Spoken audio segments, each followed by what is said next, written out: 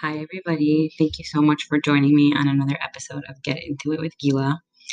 Today, I interviewed Rena Reiser, who is a mind, body, and compassion coach, writer, educator, speaker, and the hostess of her own podcast called the Tune In Podcast. Now, most of my followers probably know this, but if you don't know this, Rena is the one that really introduced me and taught me about intuitive eating, and I owe her so much. And I was really excited to have her on the podcast. And we had such a great conversation about intuitive eating. And I just love talking to her. And I really hope you enjoy. She also has a podcast, as I said, called the Tune In Podcast. So check that out. And I hope you enjoy the show. If you want to hear more episodes, please subscribe to the podcast, Get Into It with Gila, as well as the YouTube channel. And make sure to follow me on Instagram at gila.glassberg.intuitiverd. If you're looking to make peace with food and learn the principles of intuitive eating and self-care, please visit my website, www.gilaglassberg.com, and apply for a free 20-minute consultation where we can get to know each other and see if we're a good fit. I really look forward to hearing from you, and have a great day. Hi, everyone, and welcome to my podcast, Get Into It with Gila. I know you're going to love the content here because you will gain inspiration, powerful tools and insights, and valuable knowledge. If you want more of this, please visit my website at www.gilaglassberg.com or visit me on Instagram at Gila Glassberg. I'm Gila Glassberg, a registered dietitian and intuitive eating counselor. I have come to realize by counseling many, many women that this work is much deeper and greater than food and body image. It's the bigger picture challenges we face of love, belonging, acceptance, what our true values and goals are, noticing them, addressing them, and gaining skills to move forward. If you have been struggling with what your life's purpose is, or you just feel stuck in general and don't know what's holding you back, this podcast will enlighten and inspire you to take action and move forward. This podcast is about other women in the 21st century who feel that losing weight will fix all their problems or somehow meet their unmet needs.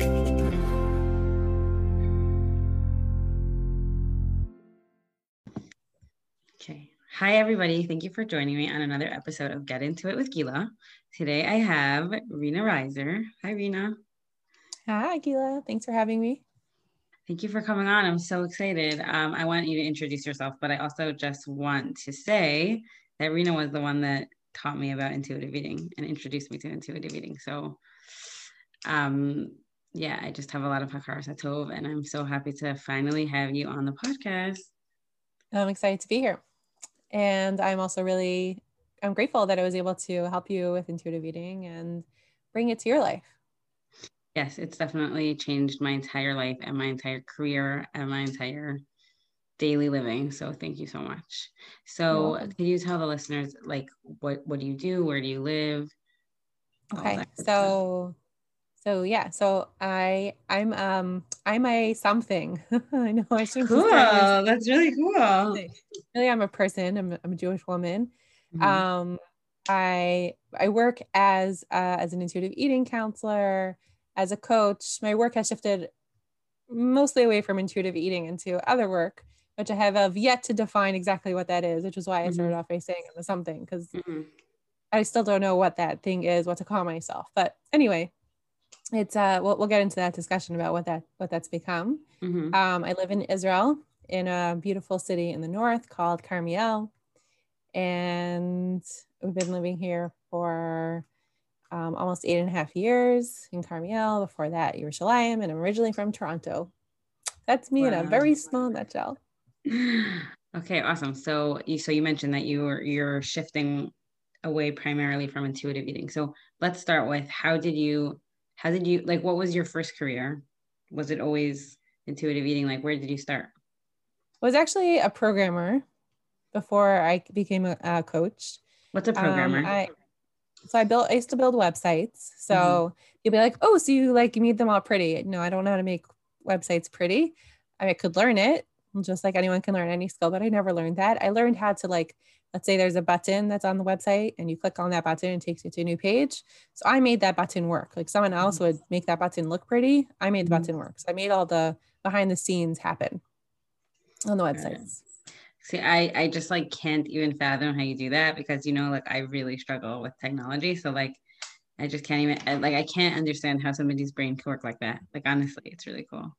Well, for me, it's like it fits in so perfectly with my very black and white mathematical brain where everything fits like so beautifully into a formula. So, Mm-hmm. so do websites. They're so predictable. Unlike people that are less predictable Mm-hmm. because we have emotions and like websites either work or they don't, Right. there's no in between. They're black or white. So Right. if there's a bug in a website, then you find the bug and you fix it and everything, everything works again. But with people, there's so many layers and Mm-hmm. so many reasons why we act the way that we act. So for a very long time, I appreciated the black and whiteness of programming and how predictable it was. It felt a lot safer. Mm-hmm. So is that what you saw yourself doing, like when you were in high school? Like you saw yourself doing something with computers or accounting or something very mathematical?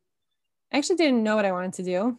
Nothing sounded exciting to me. There was an element of any sort of programming. You mentioned accounting, any of that type of stuff that the intellectual side of it was very appealing to me.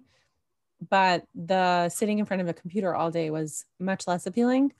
I knew that I liked people. Don't want anyone to think that That's like I good. only like the black and white of computers and I do not like humans. But there was I knew that I didn't know what it was. I didn't know I didn't know how to find the balance between like what does that look like to still be able to use those skills that I have, but yet still interact with people. So I actually once took I took one of those like online career tests, and what came out was that I was supposed to be a farmer. Wow. Yeah. Well, you could Yeah. do that in Israel. I could do that in Israel, and believe me, it's a mini dream of ours. So maybe one day it'll come true. Wow, that's so cool. Yeah. Were you a good student in high school? Like if you wanted to be an accountant or you wanted to be like, I don't know, something harder than like I would never be able to be an accountant, but I wasn't like a strong student. But Well, the subjects that I really, really liked and that I naturally excelled at, so I did really well in them. So math always came very easy to me. Science, for the most part, came very, very easy to me. But at the same time, I was like flunking out of history class. And just because I mhm. had the nicest teacher in the entire universe, she passed me, but I couldn't remember dates for the life of me. And like small little details of historical facts flew completely over my head. I so my report card looked, I had like A's in certain things and barely passing in other subjects. Mhm. So I probably could have become an accountant if I would have wanted to, because I excelled in all the areas that you would need for accounting. So It's so interesting because like my husband's really good at history because he just has like an excellent, excellent memory. And I also like did horribly in like those subjects. But I mean, I wasn't great at math, but I was like of my good subjects, I was good at math. But it's interesting because once you get like the formula, you just continue to apply it. You don't have to memorize like a million different things. right, right. And actually the worst grade I ever got in any math subject in high school was when we had a teacher who taught us the formulas. Like she gave us all these like tricks for trying to memorize formulas, and that didn't work for my brain. I was like, Right, I can't remember, like teach me the logic behind it and then right, I'll be able to right. maintain it and be able to work with this. But if you just tell me what to do, it's like my brain doesn't work that way. So Yeah. So okay, so I still don't understand how we go from what is it called, programmer to intuitive eating coach. So how'd you do that? well, like I mentioned, that I always liked being with people, and sitting behind a computer all day left me feeling empty. It really Hmm. did. Like Hmm. I liked building websites for like small businesses, especially other moms, who wanted to have like an online presence for their businesses. And it felt really good to me to be contributing to the world in that way. But still, it felt like for me, it wasn't fulfilling enough. I still felt like I needed to be doing more. And my journey to intuitive eating was kind of backwards from, I think, how a lot of people end up there. For me, it was always the friend that people turn to for advice on how to cook healthily and, have more vegetables and do things more easily in the kitchen.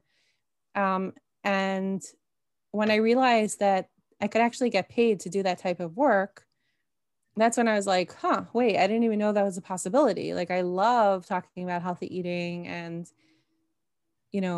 ways of making it easier. And so that's when I first became a health coach.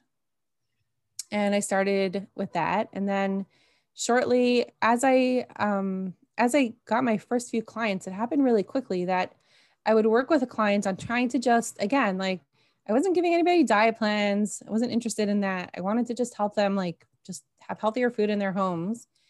And I kept seeing like the same pattern again and again, that clients would do really well, quote unquote, with like staying and eating healthy food until something would happen in their life that would be stressful. And then all the healthy eating would just go out the window, and they didn't know how to deal with their emotions. And they were left with like finding themselves binging on all kinds of foods that they didn't want to be eating.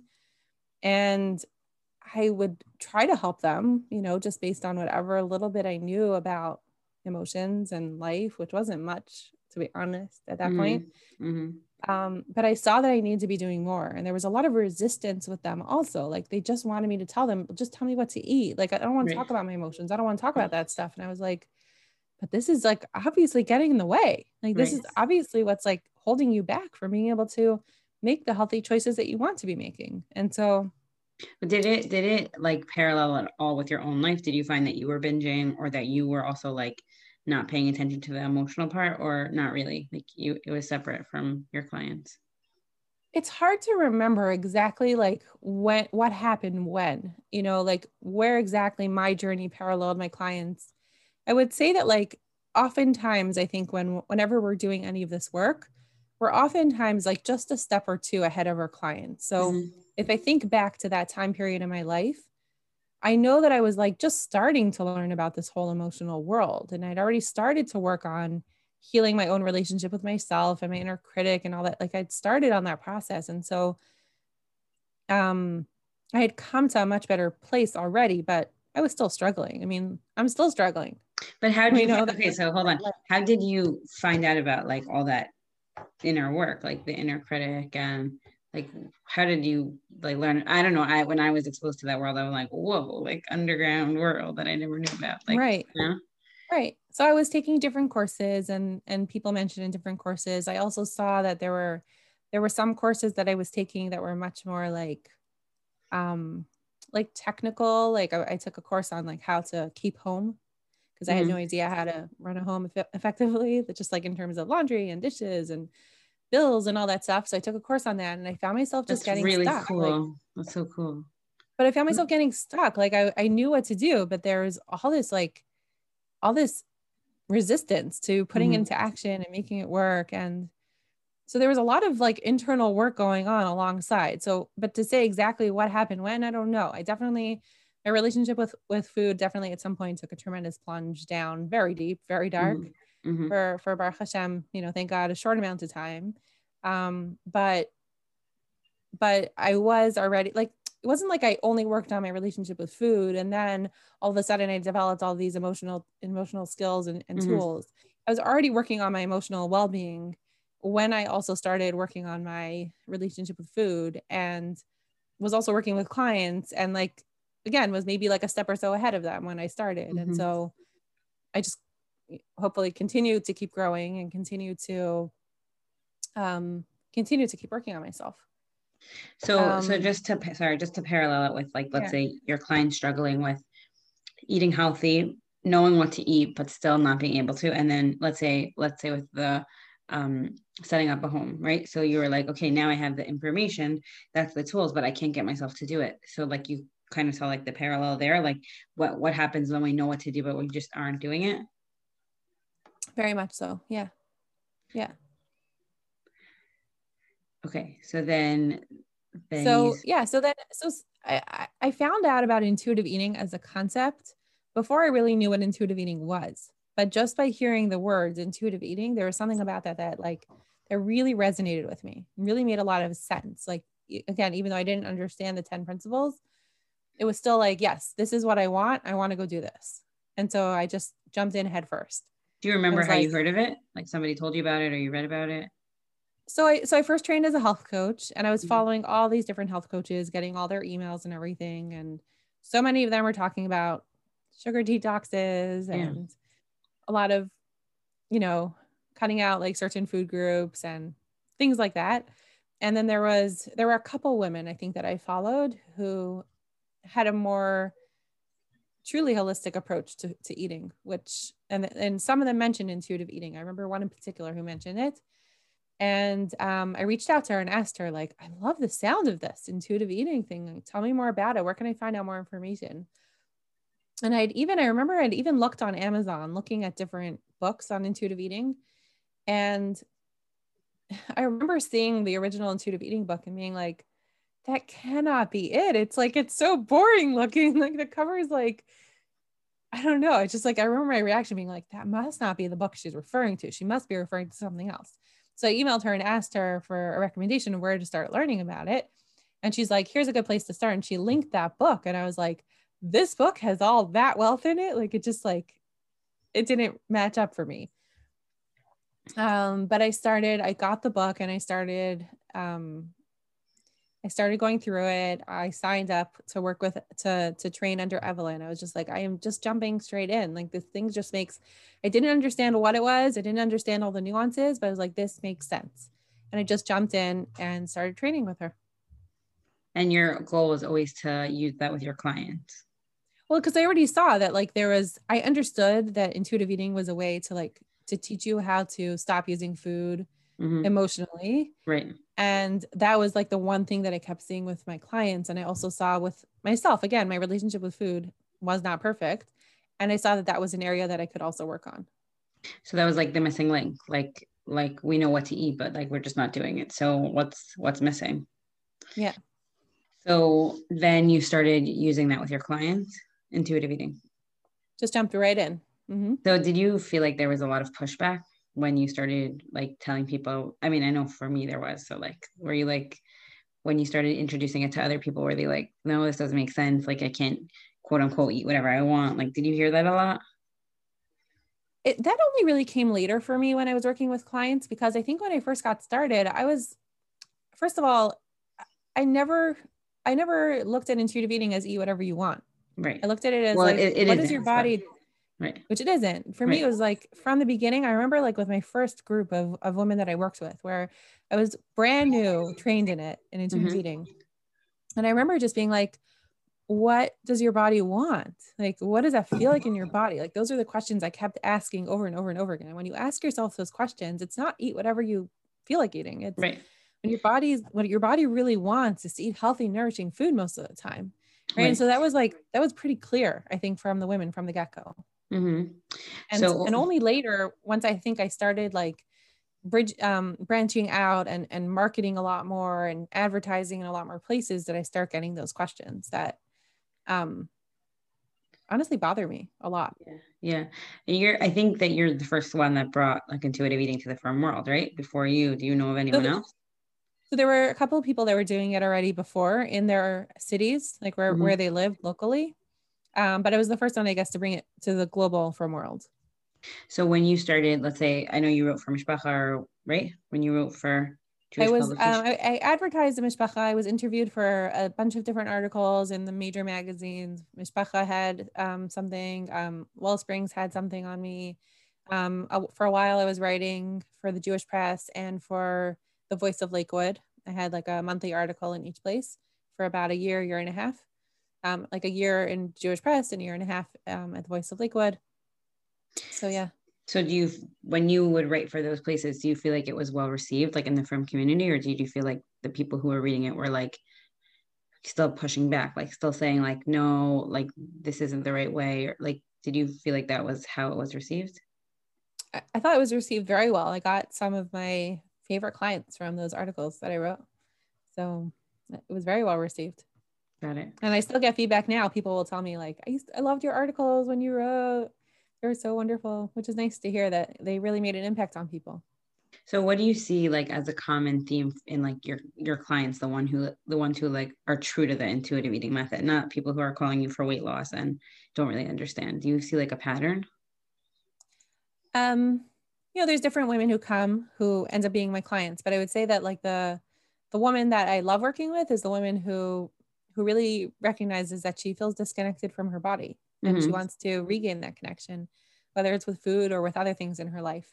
But in general, it's showing up as emotional eating, as just not, not, I don't like to say it like this, but like not being able to quote unquote stick to healthy eating, which when you say it like that, it sounds like this rigid thing, but just more in a way of like, come on, we know what feels good in our bodies. For the most part, that's going to look like healthy, nourishing food, with some fun food built in. But for the most part, like that's how we want to be eating. And for a lot of people, it's hard. It's hard to just like the food feels out of control. It feels like it's just this chaotic, like disconnected experience. Right. Do you see like a common theme, like when people really can't nourish their body in like a healthy way? Like, do you see like trauma or like chronic dieting or things that come up that like it would make sense that they would like disembody from their body? So I would say that most people today are walking around with trauma of some sort. It doesn't have to be a major life trauma, but most people today are walking around with some sort of trauma to some degree. And so it's for sure going to make an impact on our life. And for many people, it's going to impact food. Right. So for sure. Got it. So we were saying in the beginning that you're kind of like veering away from intuitive eating as your main thing. So do you want to talk a little bit about that? Like why you made that decision? Why did I make that decision? It kind of happened organically, where I felt like from the beginning of it, what I really wanted to help women with was to help them reconnect to their bodies. And I would talk about intuitive eating and they would hear eating, not intuitive. Like there was this disconnect almost where intuitive became this impulsive response, as opposed to this, when we're truly being intuitive, then we're slowing down and we're really listening to the messages that our bodies are giving us. Like our bodies are talking to us on a constant basis throughout the day. And, people are like, no, my body's not talking. Myself is talking. We're one and the same, right? Our bodies, ourselves, our nervous systems are always communicating and talking to us throughout the day. And we don't hear it because we don't slow down enough to be able to just really listen and hear what it's saying to us. And I think what it comes down to it is like, you can have the intellectual understanding of intuitive eating. You can understand the 10 principles intellectually, you can get it cognitively, but until you work on that part of really, truly listening, being able to listen to what your body's telling you, right? We can call that intuitive eating. It's called interoceptive awareness. It could also be by listening to what's called our felt sense, right? Our intuition, just listening to our body, right? These are all synonyms of the same type of idea, that when we can really connect to ourselves, then once we can take all that intellectual knowledge and actually bring it on to fruition. And we know that the greatest distance is from our heads to our hearts, right? We can know so much, but how do we actually put it into action? How do we bridge that gap? And so much of it comes from just being able to truly listen, right? Once we have the knowledge, then we need to listen to our bodies and learn how to put it into action in a way that feels right for me, because that's going to look different for every single person. And so for me, like a major part of my work is helping women with that now, learning how to reconnect to themselves. Right. So you're saying like intuitive eating is just one eating, even let's say eating is just one part where we disconnect from our body.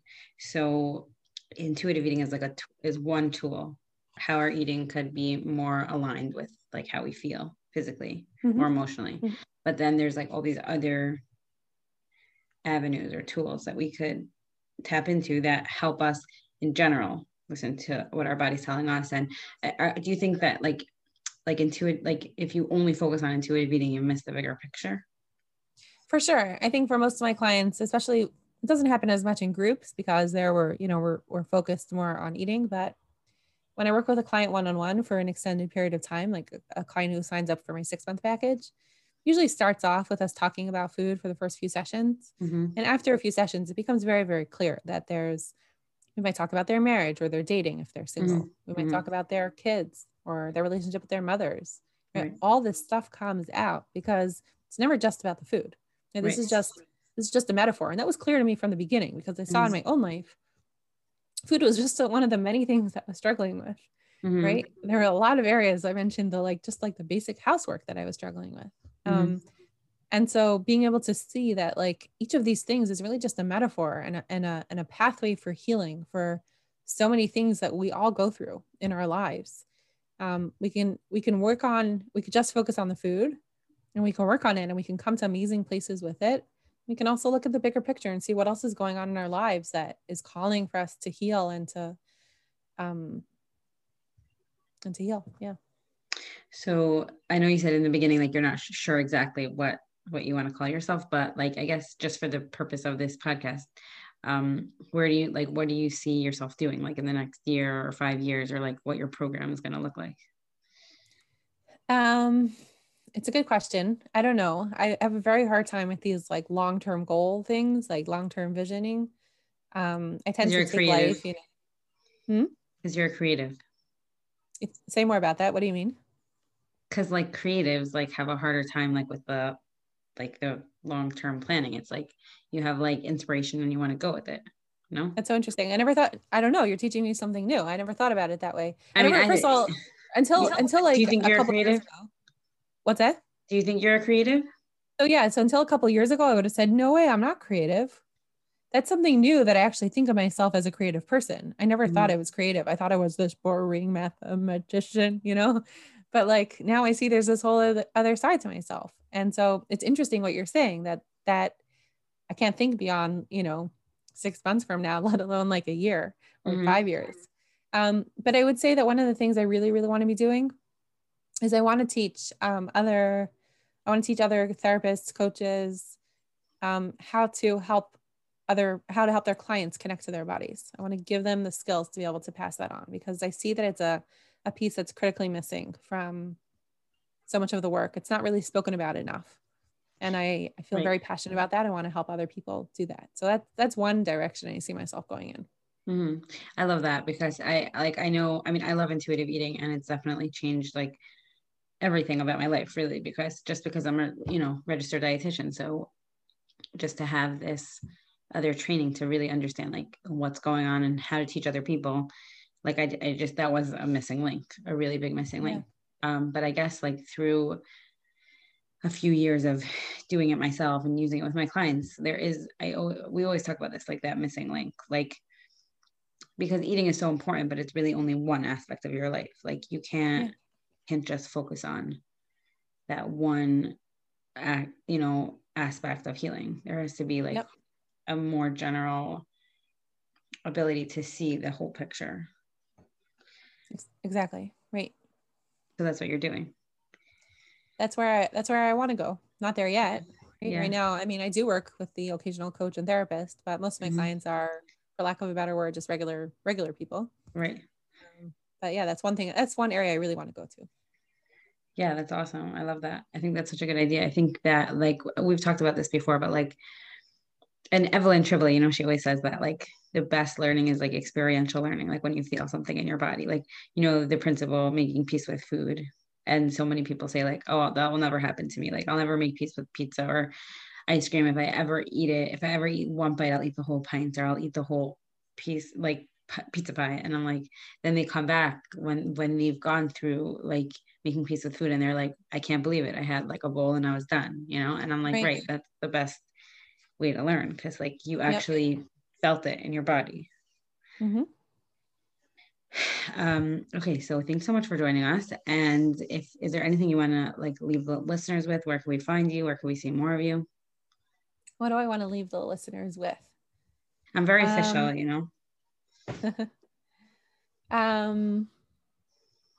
I mean, the one thing that's coming to mind is that how important it is to recognize the progress that you've made and see that, if I would have seen myself, let's say a decade ago, where I am now today, I would have laughed and been like, yeah, right, that's not possible. Similar to what you just said. But at every step along the way, if I would have like recorded where I got up to, so to speak, right, and taken a look back and reflected how far I've come, I would have seen how much progress I made. And I think we don't give ourselves enough credit for the progress that we've made in life. And so especially when you're in the middle of something and you're on a journey, it's really hard to see how far you've come. But as you're going along, like if you're actively working on your relationship with food, write down notes for yourself, like write down small wins for yourself that happened that day, even if it's the smallest little thing, because you'll see that as time goes on, you'll look back at those wins and you'll be like, that was a win then? That just comes naturally to me now. Like I'm already past that. I've already moved beyond that. And you'll see how far you've come when you write it out for yourself that way and just keep a record. And it's interesting because as I was saying this, I was thinking that so many people are used to keeping records of their weight, how much weight they've lost and the foods that they've eaten. And what a beautiful act of self-compassion to shift away from recording the food that you've eaten and how much weight you've lost to recording how much progress you've made with reconnecting to yourself and learning to retrust yourself when it comes to food and other things in life. So that's beautiful.